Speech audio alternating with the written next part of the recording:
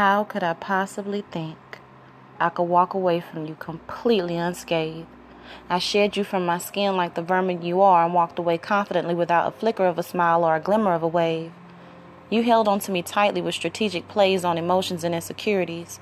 You lied, defied, and defiled me with fallacies and impurities. But I stayed.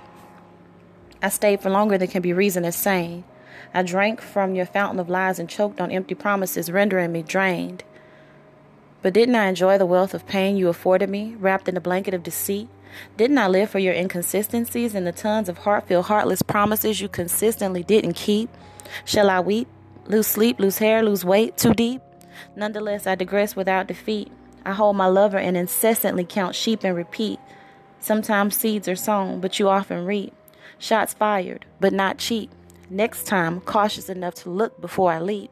Prices are often steep.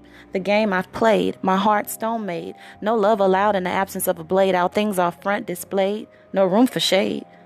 Foundation for the one, confidently laid. We're done.